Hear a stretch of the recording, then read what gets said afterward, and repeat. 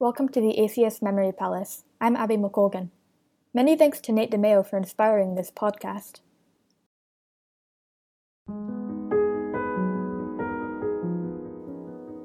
On a cold January day in 1741, the creator of a medical phenomenon was born.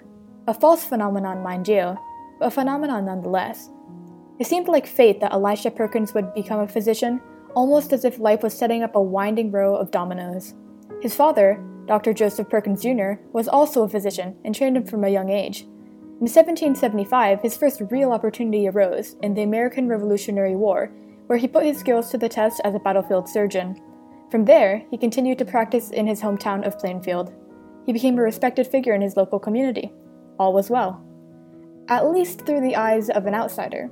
He had his ideal job, a stable income, and respect amongst his peers. What more could a person want? But Perkins was less than satisfied.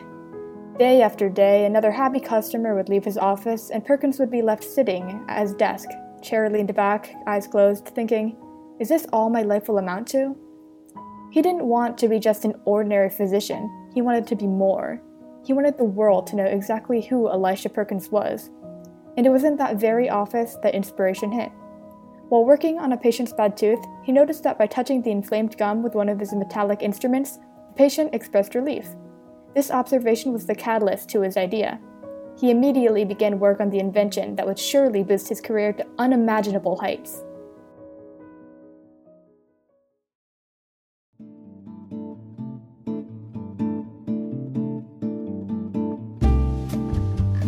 The Perkins metallic tractors, patented in 1796. No, these weren't large agricultural vehicles. In fact, his invention was smaller than the spoke of a tractor's wheel. They were two 3-inch metallic rods, one of brass and one of iron, one side rounded and the other coming to a sharp point, like a teardrop. That's all they were, Perkins' magnum opus. He claimed that by rubbing the rods against afflicted skin, they could quote-unquote draw off the noxious electrical fumes that lay at the root of the suffering. Through this, they were supposedly capable of curing any pain, from rheumatism to epilepsy. And they were a smash hit. Their ease of use and less painful nature than the alternatives at the time made them a no-brainer. This was the true start of Perkins' legacy.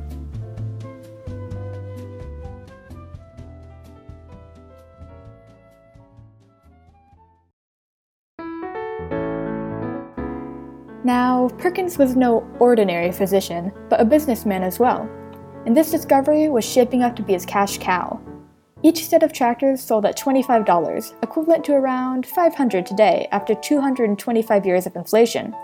To garner publicity, he and his son decided to tour around the country gaining testimonies from notable figures, including politicians, professors, the Chief of Justice of the United States Court, and even George Washington himself. However, unlike his many esteemed customers, the medical community was not as easily convinced. Reading about this so-called miracle instrument from across the pond, English physician John Haygarth could only scoff. What a ridiculous idea, a metal rod that could take away any pain? And so, in 1799, he decided to put it to the test. Haygarth tested his claim by using wooden rods of the same shape and size as Perkins' metal ones to be used for the same purpose. After their usage, 4 out of the 5 patients said that they felt better, proving that the material of the tool had no impact on the effect.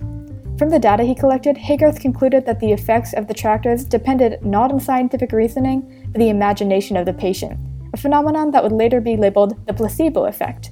He excitedly published his findings in a report. Haygarth wasn't the only skeptic. Report after report was made by the medical community exposing the fraudulent nature of Perkins' so-called magnificent tractors. His time of glory and fame was up. As the public began to realize that Perkins' invention was nothing more than 2 metal sticks, a wave of mockery followed suit. His creation was ridiculed by English poet Lord Byron in his poem English Bards and Scotch Reviewers. Paintings and comics were made laughing at both the invention and its believers. Countless scholarly papers were written scornfully criticizing the treatment, now coined as Perkinism. But even though Perkins was deemed a failure by most of the medical community, his goal was certainly met. For better or worse, he was now known by the world, and made a lot of money in the process. Thank you for listening. This has been the ACS Memory Palace.